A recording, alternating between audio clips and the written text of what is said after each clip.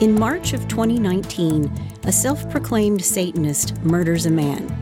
The details of the murder are brutal, but the most shocking of all is where it occurred, in a California state prison. He was tortured as a child, and as an adult, did unto others as was done unto him. He's confessed to 4 murders. He's currently serving life for 1. This is the unbelievably true story of a killer who called himself the Man of 1,000 Faces. This is Jamie Osuna, the tattooed sadistic killer. Hey y'all, I'm Chris Calvert. And I'm her husband, Rob Podorf. Welcome to Hitched to Homicide. For better or worse. Till death do us part.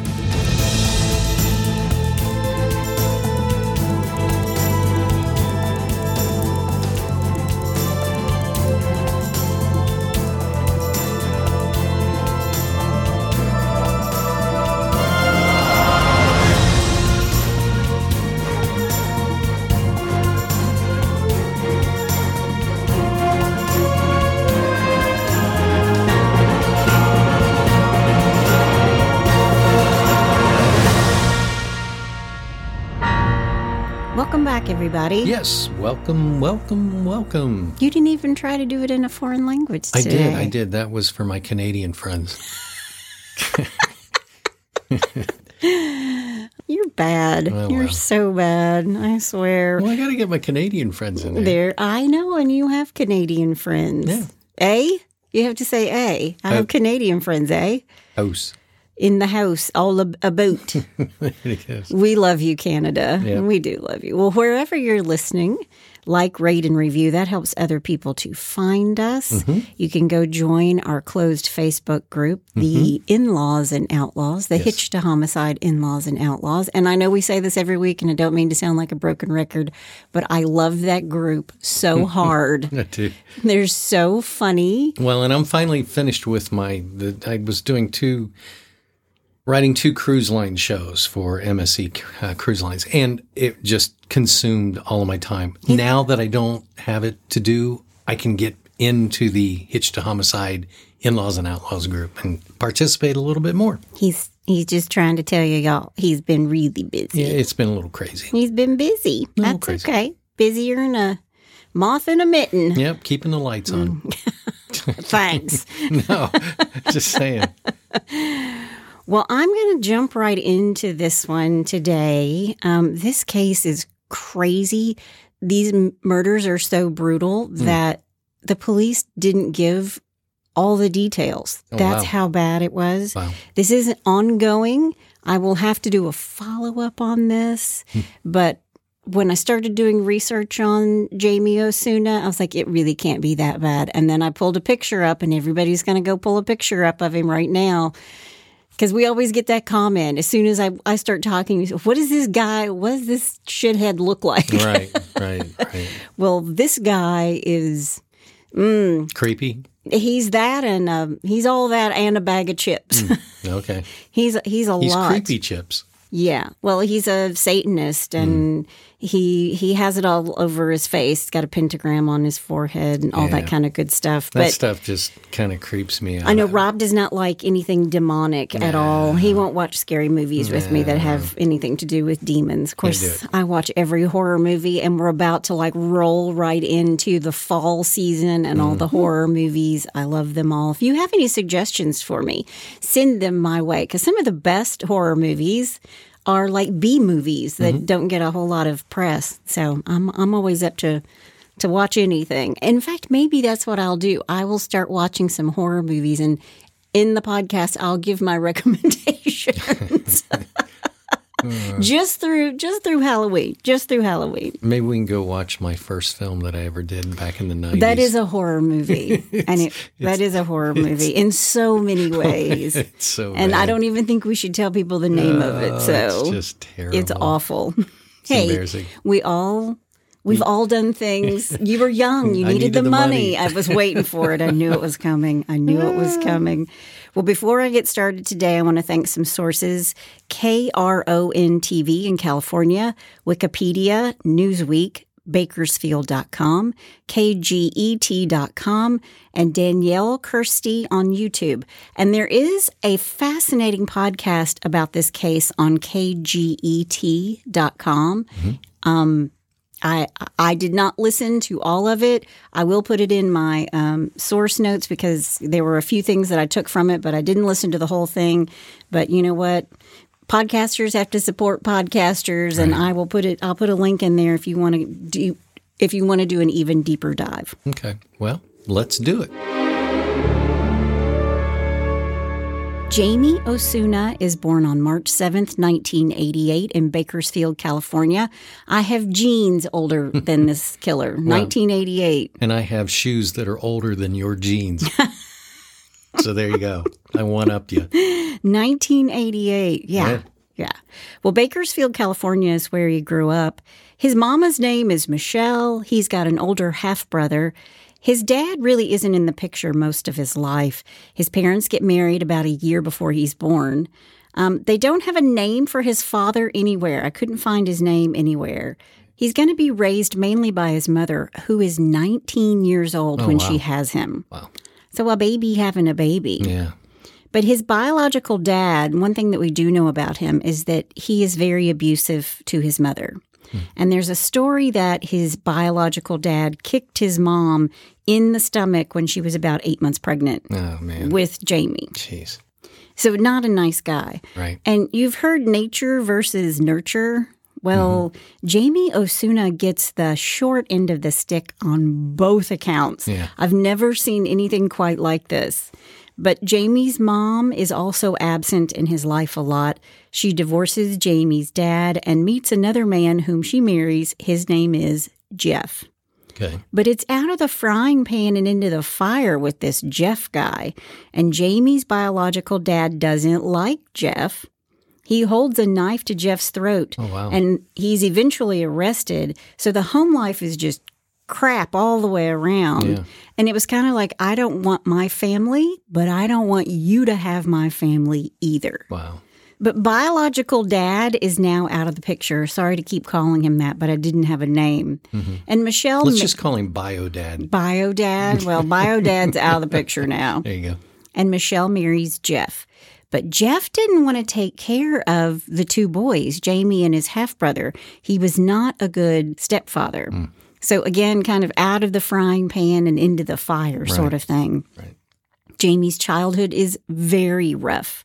Jeff abused the boys. And in one of the incidents, Michelle and Jeff go on a fishing trip. They take little Jamie with them. And on the way home, mind you, he's a baby. Right. He's in a car seat. He's crying. He keeps crying from the back seat. That's what babies do. Yeah. Babies cry. That's their job. But Jeff wants him to shut up. So while they are driving, while the car is moving, Jeff opens the door. He pushes Jamie in the car seat out of the moving car. What? He throws this infant child out of the car. Oh, my God. Inside his car seat. Now, Jamie survives. He has no, quote, visible injury, according to his mom later on. So Michelle and Jeff don't take him to be checked out. It's kind of like, looks okay. I guess he's okay. Guess he's, and later in life, doctors are going to say he probably had a closed head injury. You think? I would imagine.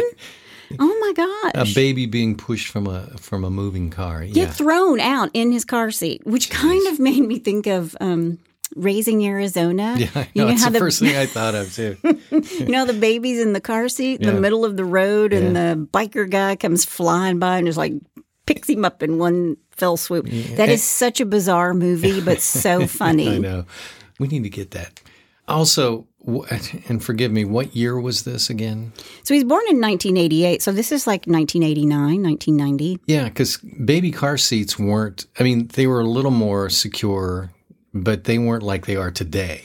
No. Well, I think they get better every single year. Yeah. So when he was tossed out with that car seat, okay, whatever. Yeah, it's not like, it wouldn't be like a car seat today, or it's really not like the car seat when I was a kid and I would stand in the back seat and put my arm behind my mom while she drove without a seatbelt. Welcome to the 70s. Yeah, I was laying on the back of that little shelf where the back window is in the car.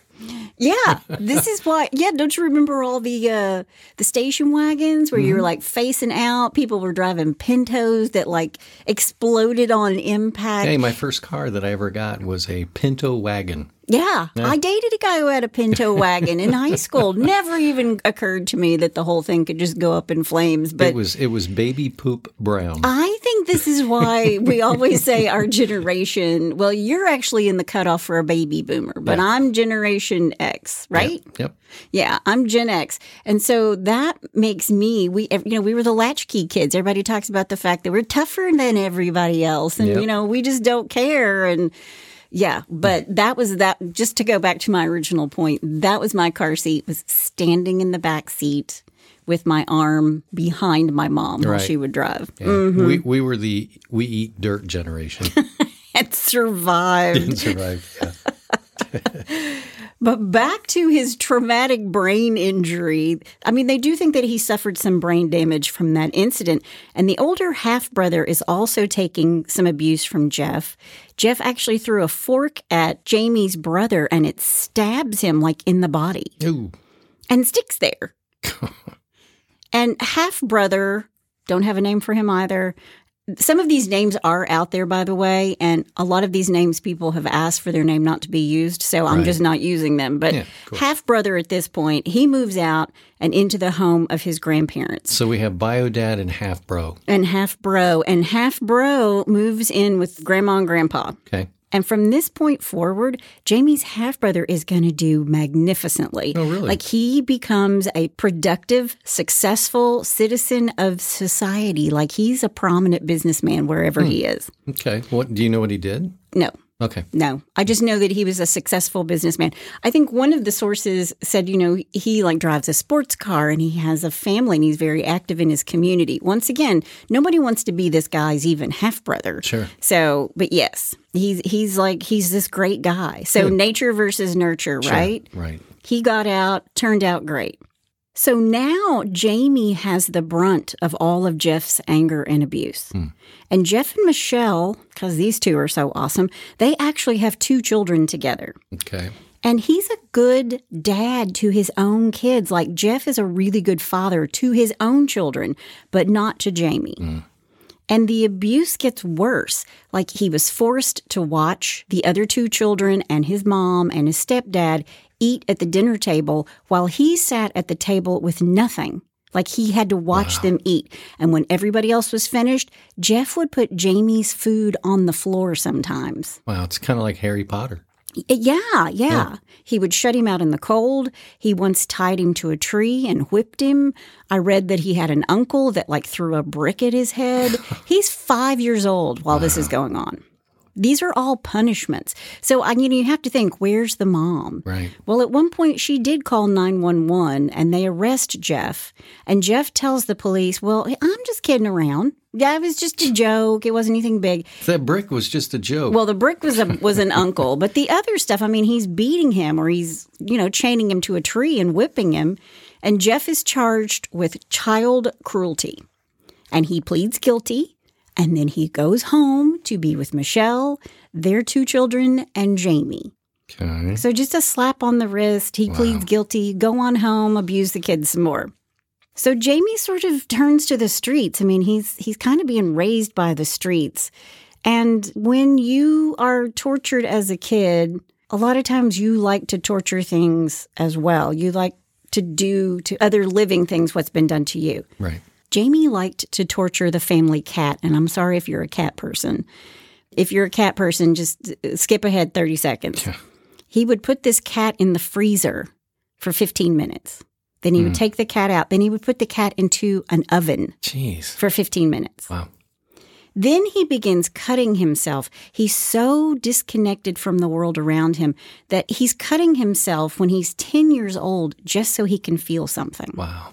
So he's had this horrific childhood. Believe me, I'm not taking up for this guy because when you hear everything that's going to happen, you're going to be like, whatever. Right. But he did have a horrific childhood. He was mistreated. He was abused. He was unloved. Now, maybe because Michelle was being abused too. He was abusing her as well. And she's admitted, I have heard her admit that she was a weak person. She has admitted that she didn't handle the situation well. Right. And that's all I'm going to say about that. Okay. I'm not going to comment on that anymore. But we know that Jeff would whip Michelle with a belt and then would pour salt into her open wounds. Oh, my. This guy is just... This is the stepdad. This is just the stepdad. I was Jeff. going to say, are we talking Satanist, the No. kid, or this guy? Because it sounds like he's got a little bit of... Yeah, this asshole. Yeah. Well, apparently, though, he's great to his own kids. Yeah, he's really nice to his own kids, which has to make it even harder, which is very much Harry Potter, where, he's living under the stairs. Yeah, Right. Exactly. Yeah, adding insult to injury. But by the time he's 12, Jamie moves in with his grandparents. So perhaps this is better. And the answer to that is no, because even though he's out of the abusive household, he's had 12 years of psychological damage. Right. And Jamie is completely disconnected from the world. I also read that his grandfather really didn't want him living with him. Why So not? it's like nobody wants him. Why didn't his grandfather? I don't know. But it's at this age that Jamie becomes all consumed with the idea of killing someone. So he's tortured, the cat. I think he did kill the cat too, but you would think after all of that. Yeah. But he's becoming all consumed with killing. When he's 13, he claims to have murdered a woman. He's never been charged with this murder. He's confessed to it, and he seemed to know things about the body that was recovered that only the murderer would know. Wow. It's a little hard to believe that a 13-year-old could kill. The victim in question was a 27-year-old woman. But with Jamie, I think it's totally possible. When you hear the rest of the story, you're going to say, I think maybe that 13-year-old kid could have done this. Well, just the stuff that he's gone through in his life to this point makes me go, yeah, he probably could. Yeah, is he acting out? Is he all, he just wants to kill. At the age of 15, he stabs another boy. Couldn't really find the story behind the stabbing, but he's finally acting out on humans and getting caught. Because if he did kill at 15, he's still doing it, but he just gets caught. Sure. He goes to juvie for 4 years. Okay.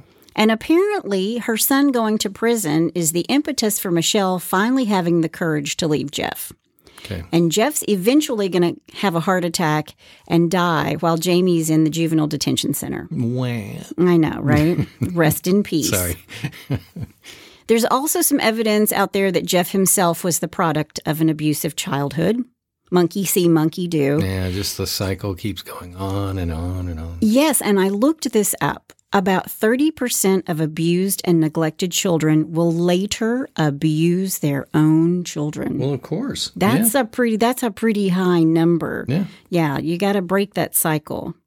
September 14th, 2007, when Jamie is 19, he's released from juvenile detention and he joins a gang.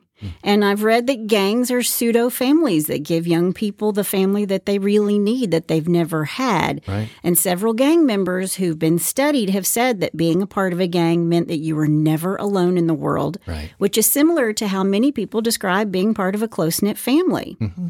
So gangs provide members this sense of belonging and protection. It's the kind of protection that they don't receive from other relationships or experiences in life. It's the perfect place for Jamie Osuna.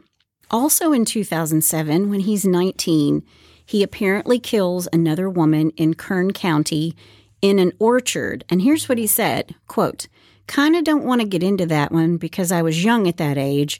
And that part had to do with, how can I say this? A certain, what is that word?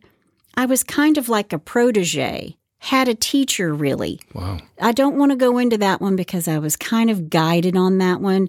I was kind of helped," end quote. Whoa. So somebody was like mentoring him to be a murderer? That's what he says. Wow. He says that he had a friend who believes as he does, shares the same desires that he does as a Satanist. Wow. A year later, in 2008, Jamie goes to a house party at the home of Jane. This is not her real name. I do know her real name. It's in the legal documents, but lots of people refer to her as Jane, so I will too. Okay. Jane is single and had worked as a psychiatric nurse in a prison. This woman must be a saint because I would think it's hard enough to work the psych unit as a nurse, but to add on top of the fact that she's dealing with convicted felons, rapists, and murderers. Wow. And in fact, she retires because she was attacked by an inmate.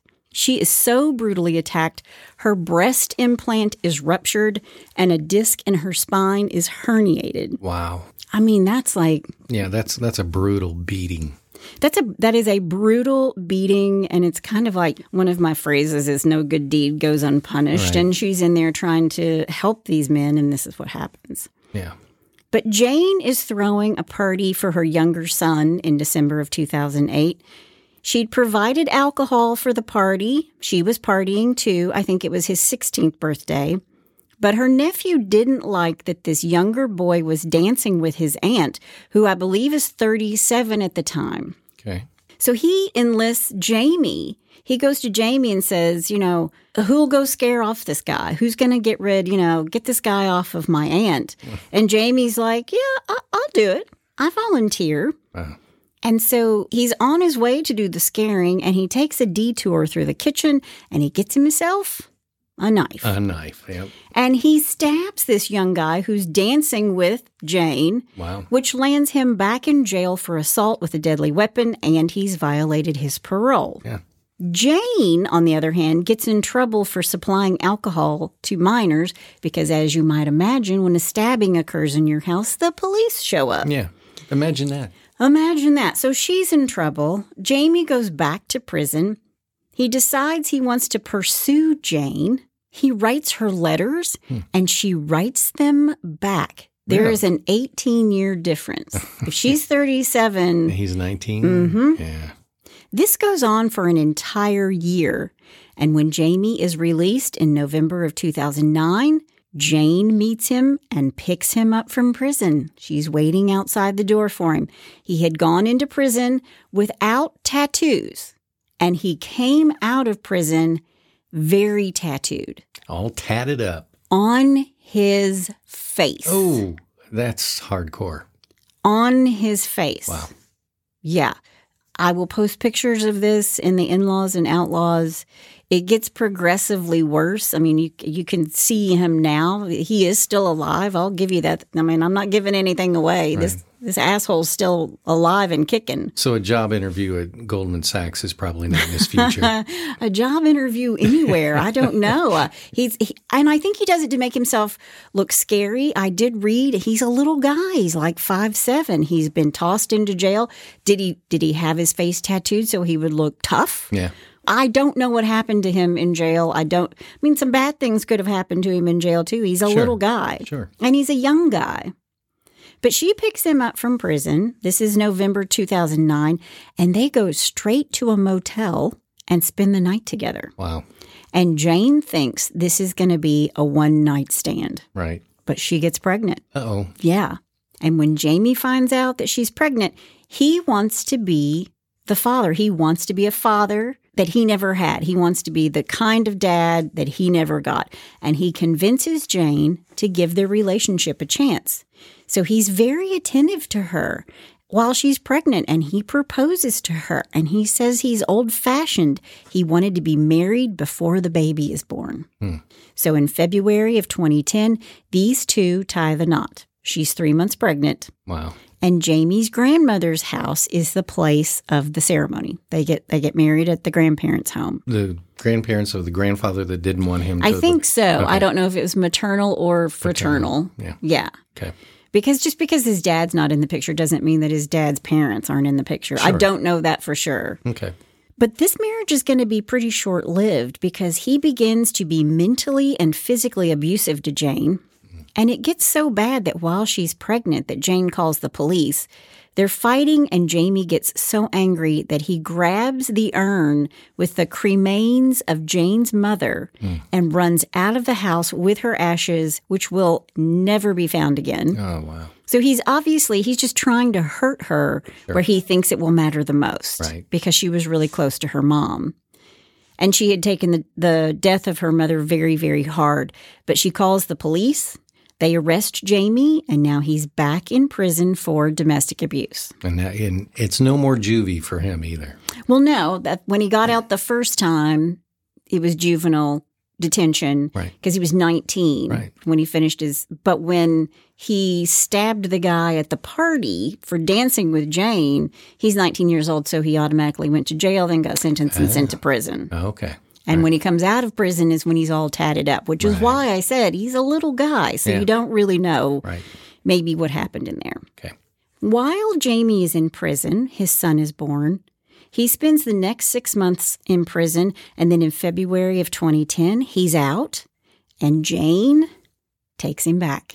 She's going to give him another chance. I think she maybe wanted to make it work for the baby. Okay, whatever. By this time, Jamie is using meth, which is fueling his anger and exacerbating his psychological scars. It's making a bad person a worse person. Right. He's more violent, and the abuse keeps happening. Jane is becoming numb to all of it, which made Jamie mad because he wanted a reaction. He wanted her to be afraid of him. By the way, he's got even more tattoos when he comes out of jail the second time, or third time, however you're counting this. Yeah. So Jamie decides he's going to take his anger out on Jane's 7-year-old son. Remember, she had kids before she married him. So he throws him out of his bed while Jane is watching, and Jane she snaps. She goes crazy on Jamie, and she gets out a knife, and she threatens him. And when she does this, Jamie then, what do you think he does? Your guess is as good as mine. No, I want you to take a guess. This is a violent guy, all tatted up. He's physically abusive. I can imagine. She pulls a knife on him. What does he do? He probably walks right up to her and tells her to stab him. He calls his grandmother to come pick him up. Okay, I was way off base. That's why I wanted to set you up for that one. He calls his grandmother. She's being mean to me. Come pick me up. So he's okay with threatening other people, but he's surprised and he's hurt by his wife standing up for herself. How could you do this to me? I mean, there's such a mental disconnect going on here. And this is just the tip of the iceberg that's going to take down the whole damn Titanic. Just wait.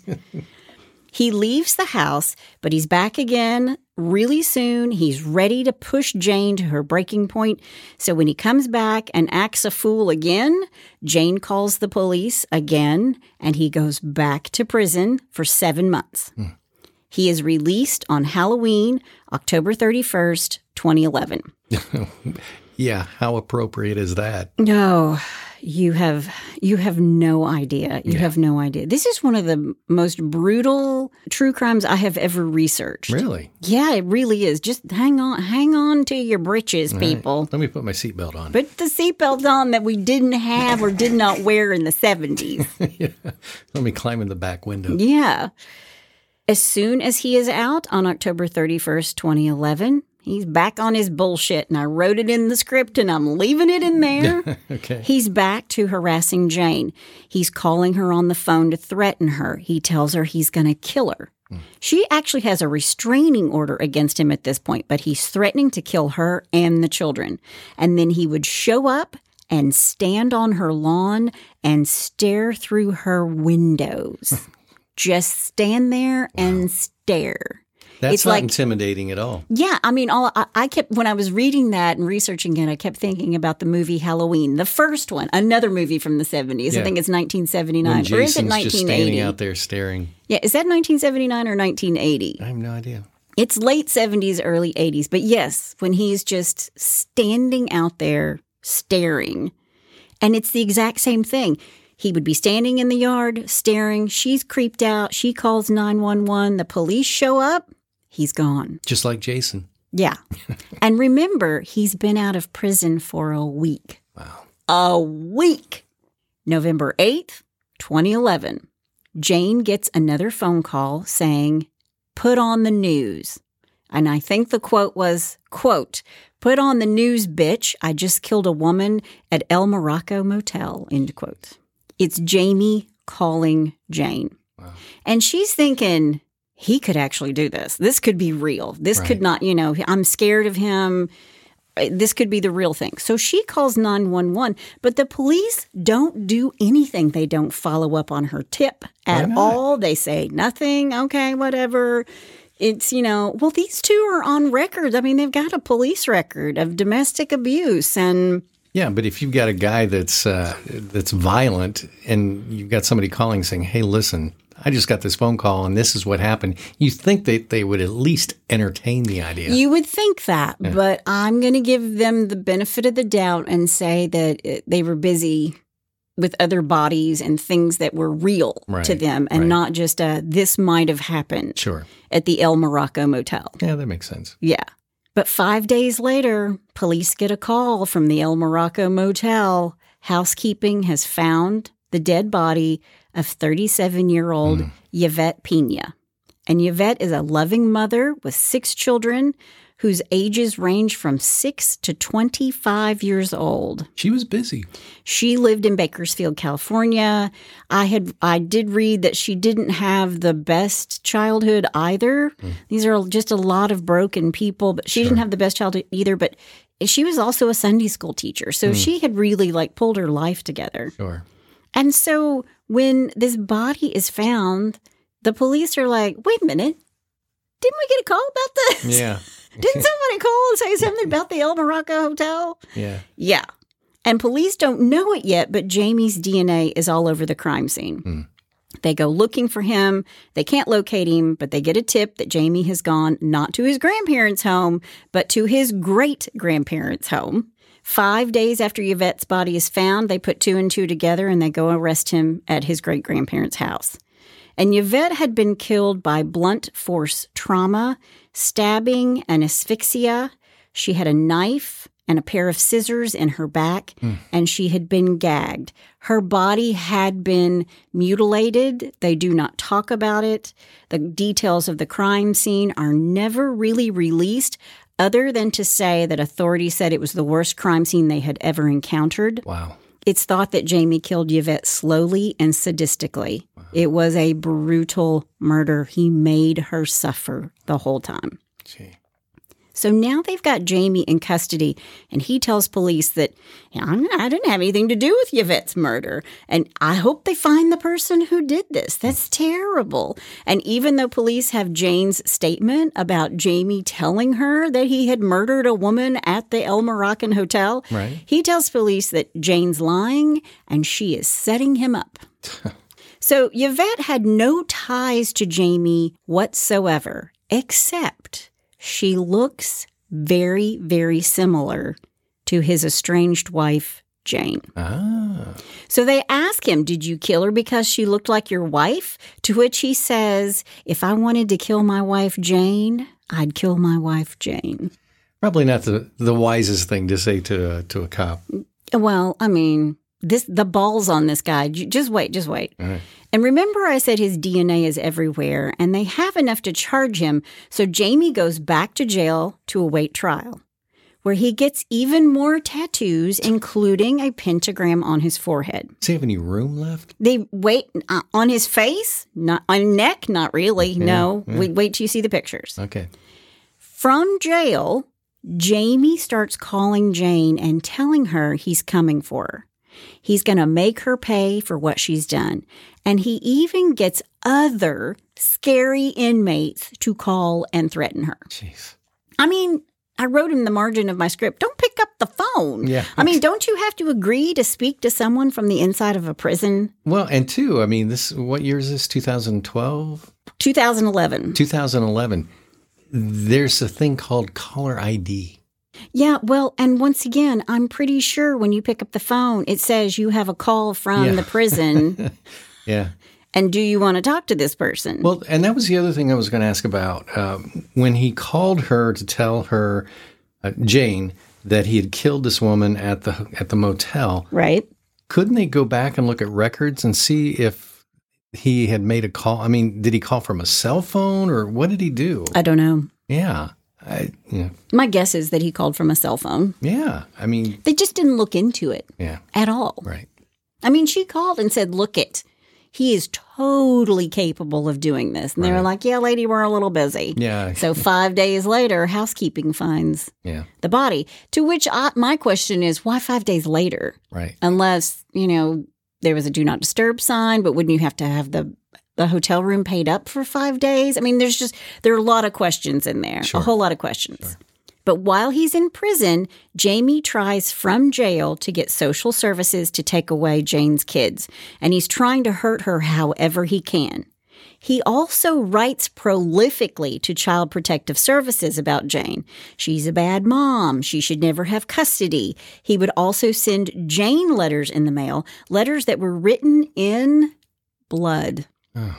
And the letters would say, "Hail Satan," and they would be covered in pentagrams. He also sent her, through the U.S. Postal Service, an envelope whose contents were a smashed, flattened, dead rat. Oh, gee whiz.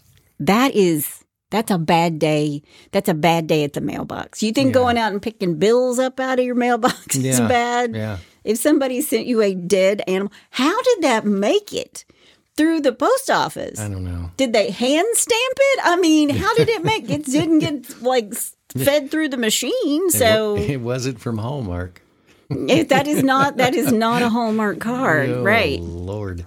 Jamie's also caught with a letter that he's sent to someone outside of jail with instructions on how to kill Jane. So he's sending letters outside of jail, go kill my wife, my estranged wife. Take my wife, please. Ba-dum-bum-ch.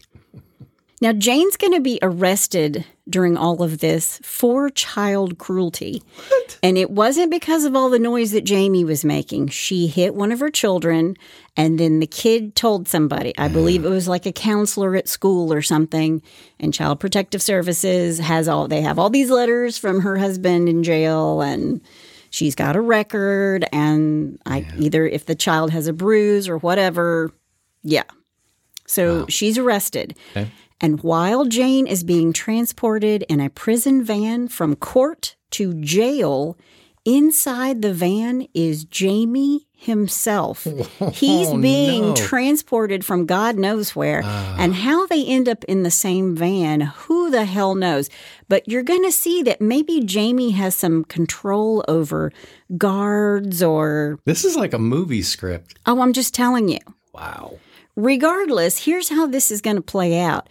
Jamie is locked in an area of the van, and he can't get to Jane. So it's like compartmentalized, and he's like locked inside a cage in there. Right. But Jane is in like the general population, so to speak. Right. She's in the yard of the van where she and another female inmate are sitting. And while they are en route, Jamie says to the other woman, quote, "Do it now and you'll get the drugs," end quote. No. And the other woman starts beating Jane within an inch of her life. Wow. Inside the van, as it's screaming down the highway, she's screaming for the guard who is driving to stop. He does not stop. Wow. She isn't hurt enough to go to the hospital, but the guard did not care. And that is a little bit of foreshadowing. Uh-oh. Here it comes. Wait, let me do my thing. Dun, dun, dun. Okay, go ahead. Now, while Jane is in jail after her scary van ride, Jamie tries to get another inmate to murder Jane. He somehow finds out what her cell number is, and he actually puts a price on her head for anyone who would kill her while she's in jail. But he's caught doing this, and eventually the charges against Jane are dropped and she does go home. But she has a mental breakdown once she gets out. After all of this, she literally has a breakdown.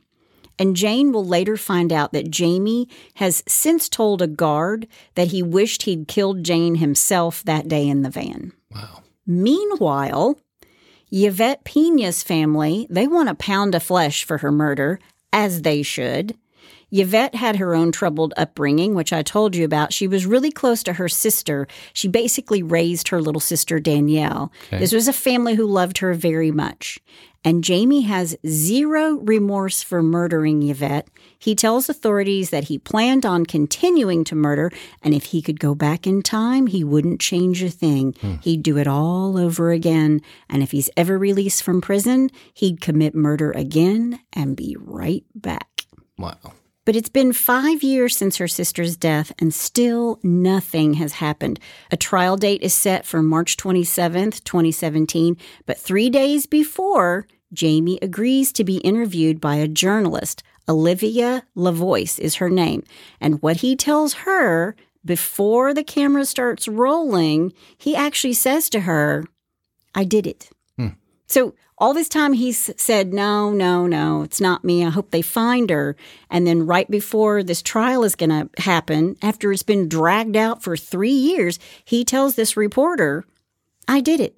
But they don't have it on camera. Well, she then turns the camera on. And let me tell you what, I've read a little bit about her. She's the one that has the podcast. She's like a young fledgling reporter. And she sits in a room with this guy. You can see some of the YouTube videos. He's like in his jumpsuit and his, feet are shackled or whatever. She's not that far. She's not even social distancing from this asshole. She's not even 6 feet away from him. Right.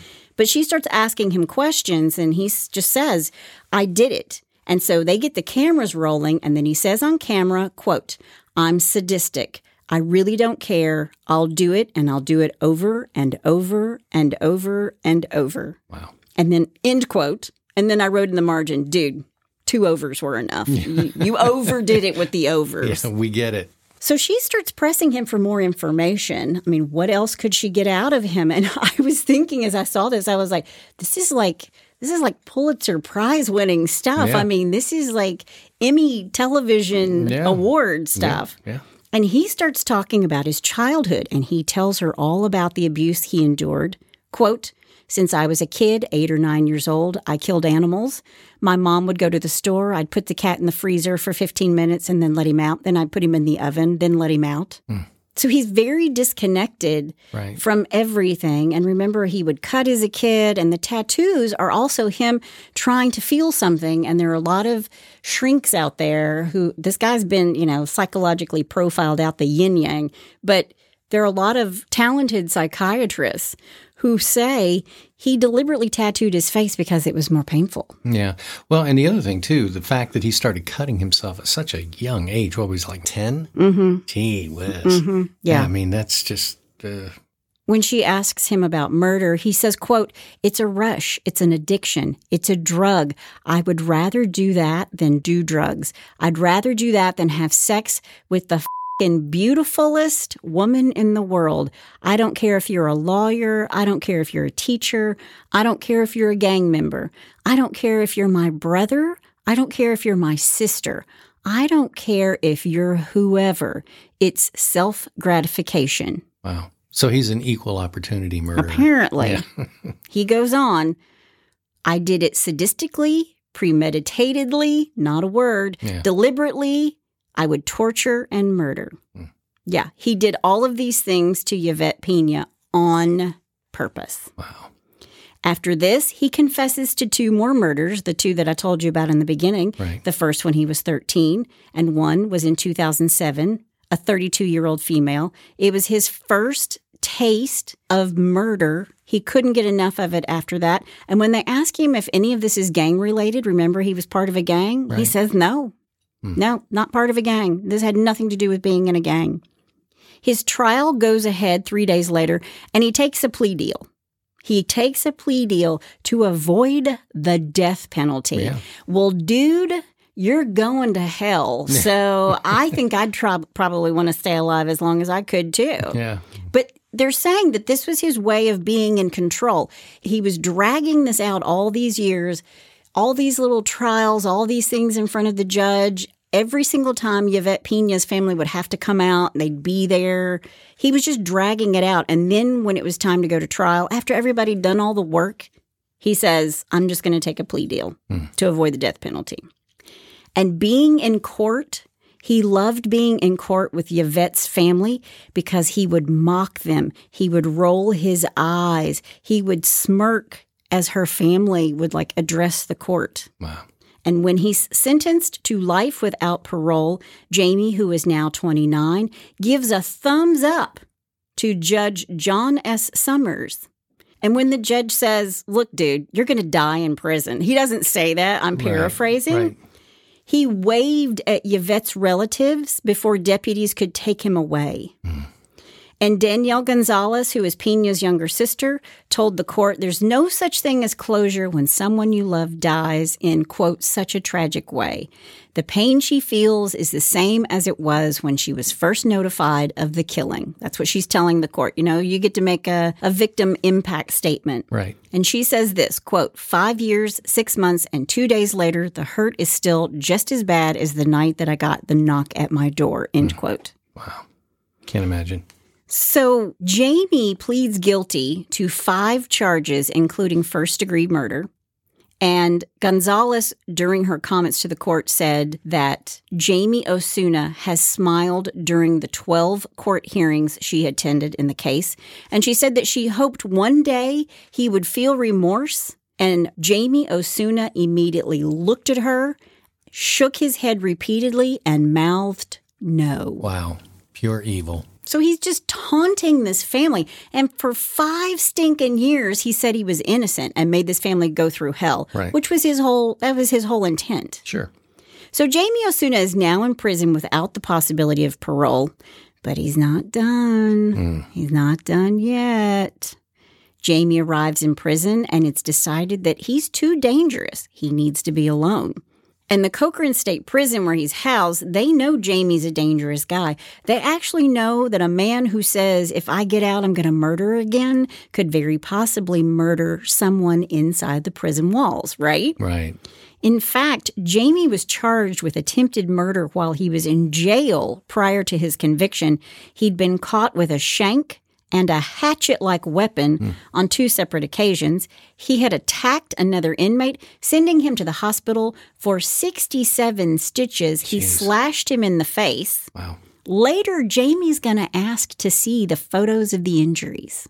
He wants to see what he's done to him after they've taken him away. He wants to see his work. This is a guy who wants to kill people, and he's telling them, I want to kill, and he's attempting to do so in prison. Right.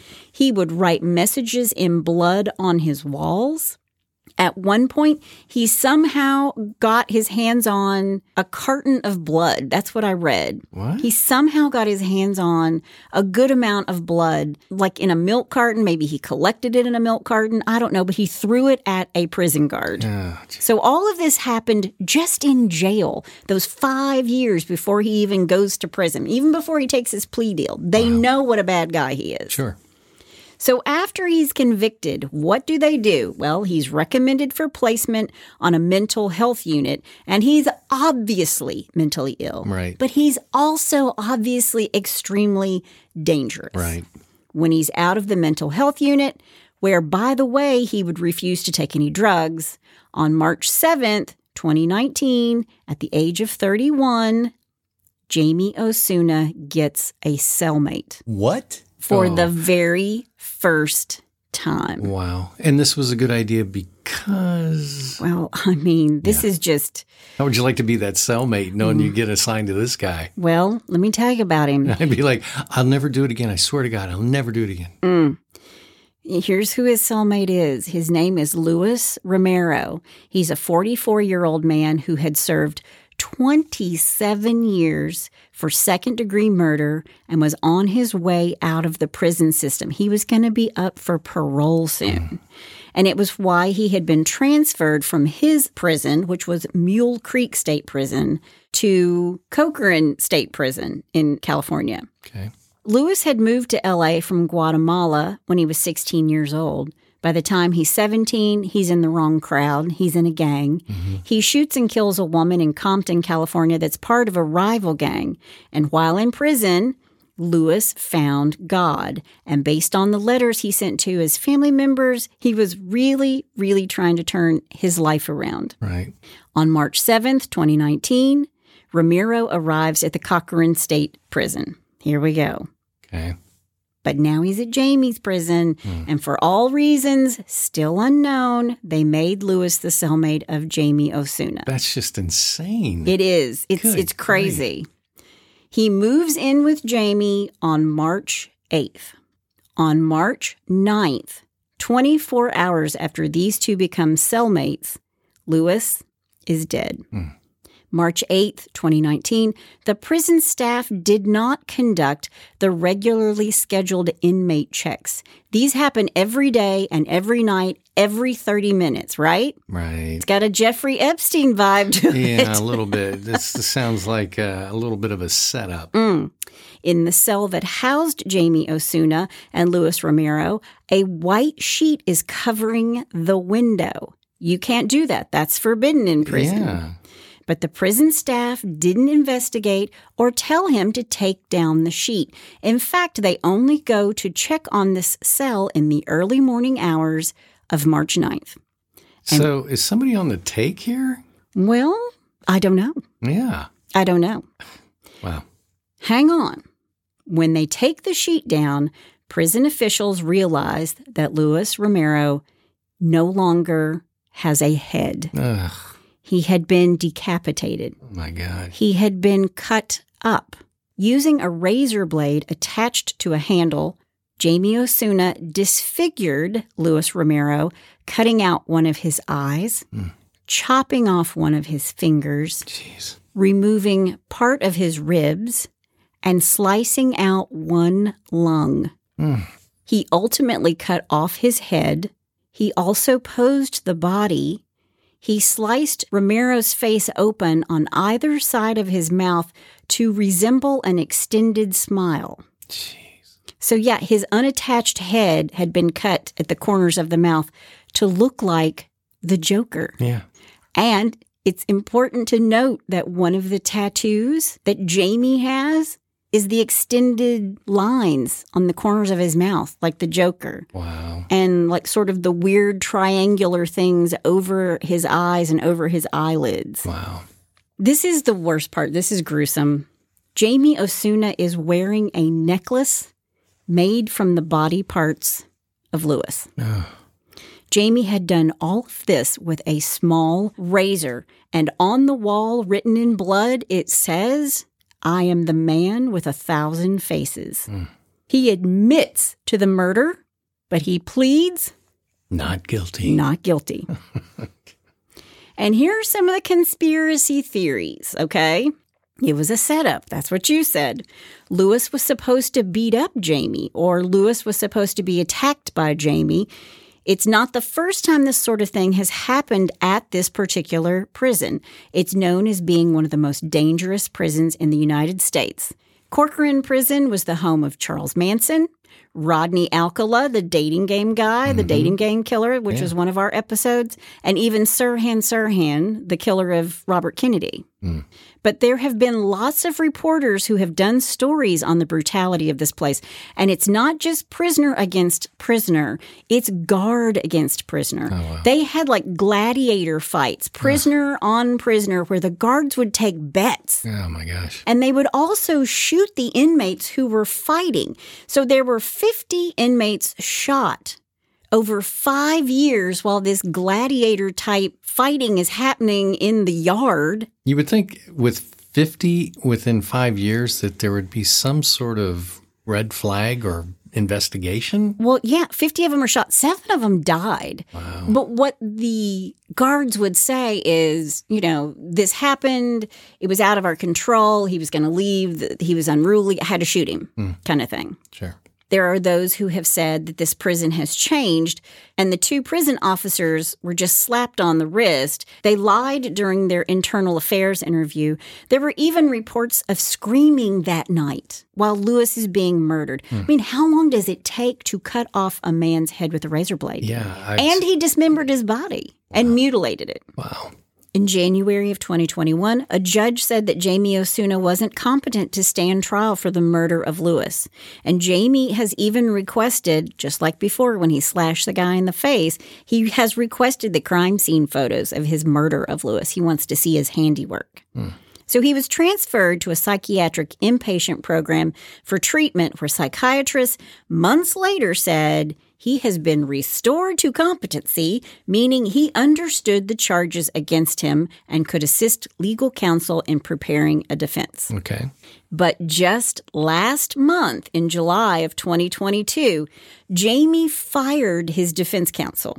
Jamie Osuna, who is now 34, flanked by 8 detention deputies, requested a Marsden hearing, and Kings County Judge Michael Reinhart cleared the courtroom to hear why new counsel should be appointed. But before he did, Jamie Osuna waves to an unidentified woman who's sitting in the courtroom, and the judge told him to knock it off. Wow. And a Marsden motion is a formal request made by a criminal defendant to the court. The court hears arguments on the motion from the defendant and the attorney without the presence of the prosecutor. So that's what he wanted. He wanted all this to go down without the DA there. Gotcha. The courtroom reopened a few minutes later, and Reinhart announced that he had granted Osuna's request, and Hugo Gomez Vidal was appointed as Jamie Osuna's new attorney. And a hearing was scheduled last month where Gomez Vidal, after reviewing tons and tons of court documents and medical records, will say that he disputes the psychiatrist's findings that Osuna is competent to stand trial. So that's really the only leg he has to stand on. Sure. He's crazy. Right. He's knucking futz. Yeah, big time. And this hearing has been put off for September of this year, September of 2022, next month. And Judge Reinhart also believes that Jamie Osuna isn't entitled to a jury trial. It's going to be a bench trial. The judge will hear the case instead. Okay. Now, a lawsuit, as you might imagine, has also been filed over why Luis Romero was even in a cell with Jamie Osuna. Yeah, exactly. Why the officers did not discover the grisly scene early is not detailed in any reports, but a lawsuit by Romero's family says that the cell bars were covered with a white sheet, suggesting that the guards failed to make a thorough check of the cell. Yeah, they did. Yeah. The Department of Corrections has disputed the findings of the reports, saying in a statement that it had conducted a, quote, thorough and complete investigation from the very beginning, end quote. To which I say, whatever. Yeah. Whatever. Yeah. A little, too late. Yeah. The attorney for the Ramirez family, his name is Justin Sterling. He said the reports outline the department's, quote, veil of secrecy, end quote, that obscures officer misconduct. Quote, the idea that my client had to sue in order to get basic answers about her son's death is disheartening, end quote, which I totally agree with. Sure. That's crazy. Yeah. He was, he'd turned his life around. He was on his way out. No one had ever been a cellmate of Jamie Osuna. So why start then? Yeah, and the fact that he was considered a very, very dangerous man. Yeah. And they had kept him away from, general population. Yes, for this reason, because he said he wanted to murder. Yeah. Yeah. Yeah, that's just, there's something fishy going on. Yeah. Hinky. With a capital H. With a big O-H. So what did the psychiatrist say about Jamie Osuna? What's his diagnosis? Borderline personality disorder, antisocial personality disorder, and unspecified schizophrenia spectrum. But let's talk about his fascination with the Joker for just a second. Okay. I told you he has that smile tattooed on his own face. Right. And he cut Lewis's face the same way. He sent a letter to the DA with her photo inside where he drew the Joker smile on her, and underneath it the words that said, quote, why so serious, end quote. It's on the bottom of the letter. That's a line from the very first Batman movie, Why So Serious? Oh, that's right. Jack Nicholson. Yes. Yeah. There's actually a movie quote in this case. Yeah. Yeah. I didn't even have to work at it. You didn't have to do a thing, honey. I did all the heavy lifting for you. Thank you. I appreciate it. Yeah, but why so serious? Wow. And here's what Jamie Osuna says. He said that killing gives him a rush and a sense of fulfillment. Quote, I love what I've experienced. To this day, if I could go back in time and change anything, would I? No. I would go back and do it again. And if I'm released, I will end up here again with the same kind of case. Wow. End quote.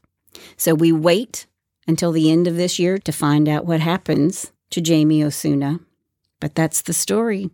And that's all I have to say about that. Hitch to Homicide listeners. This is Chris Calvert. I love doing research and writing about real crimes, but I also love writing about fictional people who commit horrible atrocities. When you're ready to take a break from true crime for fictional crime, go to chriscalvert.com, where you'll find all my books, including some free ones to get you started. Jane Doe is one badass chick who quietly hunts terrorists in the United States.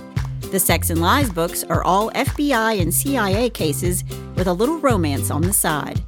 And coming summer 2022, Book 10 in the series, Sex, Lies, and Rock and Roll, releases. You can find all of these books everywhere, and if you like to listen instead of read, you can find them all on Audible. So go grab a free book or take a listen. I love all the characters I've written. I've given them pain, ruined their lives, make them suffer, and maybe even throw in a heroic death. Or maybe they live to fight another day. Check it all out at chriscalvert.com, and thanks for being a listener of Hitched to Homicide. So we have to wait and see if Jamie's going to pay the price. Well, I mean, it's California, so it's not like I guess he can be sentenced to death, but there hasn't been a death in California. It's just forever. One twisted individual. So yeah, he just gets to stay, hopefully, in his own cell. Yeah. Mm-hmm. All right. That's the crazy story. Just wait till you see these pictures. Wait till you see these pictures. Gee. Yeah. All right. Well, let's move to something a bit lighter. All right. Let's do it. Let's do a little Bless Your Heart. Well, bless your heart. Well, bless your heart. That was good. I should have used you. Okay, Dateline, New York City, the Bronx. This one is from the Village Voice. Oh, okay. Yep. When you're thinking about stealing some cash, why don't you try dressing up like Darth Vader? Okay. Yeah. Or handing the teller a bouquet of flowers. Or being old. There are many creative ways to deceive law enforcement, but this morning, Nakia Shaw of the Bronx decided to go a different route through the back door, if you will. Oh, gosh, that can't be good. Yeah, and the key phrase here is the back door. Yeah. This is from the New York Post Daily Police Blotter, and this is how it reads. Let me clear my throat and get ready for this one. A cheeky thief who puts a stolen... Oh, wait. Cheeky. We're off to a good start. Yeah, okay. yeah, I know where this is going. Backdoor and cheeky. Yeah, okay. You put those two things together, you pretty much see this one driving down Main Street. Yep. A cheeky thief who put a stolen $20 bill and 2 glass pipes up her butt was arrested, cops said. Nakia Shaw, 28, strolled into the Golden Crust restaurant at White Plains Road. Wait. What? What's the restaurant called? The Golden Crust. Okay. It's not even the Golden Corral. It's the Golden Crust. Okay. Yeah. Oh, okay. Restaurant at White Plains Road and Allerton Avenue Tuesday at 8:45 a.m. Mm-hmm. Barked, "Give me that money," at a customer, grabbed a bill from her, and fled, cops said. The victim chased the thief into an apartment. Stop, I can't get through this. You keep laughing. I'm sorry. It's okay. I just had a visual of her like snatching a $20 bill out of somebody's hand. I know. The victim chased the thief into an apartment building, sources said. Police grabbed Shaw, who admitted she had the money, then yanked the bill and the pipes containing the tar-like substance from her rear. Oh. Authorities said. Like right in front of everybody? I guess. Excuse me, just a second. Oh, gosh. Ugh. I hope the victim didn't want, because you said the victim chased, you don't want that $20 bill back. Nobody wants that $20 bill back. No, it kind of reminds me of Blazing Saddles. Excuse me while I whip this out. Oh. Okay. For the sake of Nakia's health, we must recommend that if she must steal, she find another way to creatively conceal her contraband. That's very kind of them to put that in there. I know. They're just thinking of her. They are. Oh, my gosh. They're just giving tips. Sharing is caring, and caring is love. I guess. Is this the point where I get to tell everybody that you absolutely love the shows where people have contraband in their body cavities and they're trying to get through like Venezuela or somewhere. To Catch a Smuggler. To Catch a Smuggler. Is that what it's Best TV called? show. Yeah. They have To Catch a Smuggler, Rome, Bolivia, United States. I mean, they cover everything, and it's awesome. I love it. So just don't take drugs anywhere for anybody. Just don't do drugs. That's the end of the story. Yeah, just don't do drugs. You're not going to get away with it. Trust me. I mean, the money, I think they would probably be like, okay, you can keep that. But the other stuff that are in the body cavities, I'll just stroll through the room and he'll be watching this. And I'm like, oh my gosh. No. Love that show. No. Well, if you have a bless your heart or a story about a body cavity, I suppose, all you have to do is go to hitchedtohomicide.com. You can pull down the little menu. You can send in that form, or you can email Chris at hitchedtohomicide.com. Make sure in the subject line you put bless your heart. Mm-hmm. I just pass them along. I don't read them. Go join the In-Laws and Outlaws. So many great people in there. Yeah. That's all we have today. That's my amazing husband over there who loves to watch people transporting drugs across across country lines. There you go. Through countries. And that's my beautiful bride on the other side there. Join us next time on Hitched to Homicide. Bye, y'all.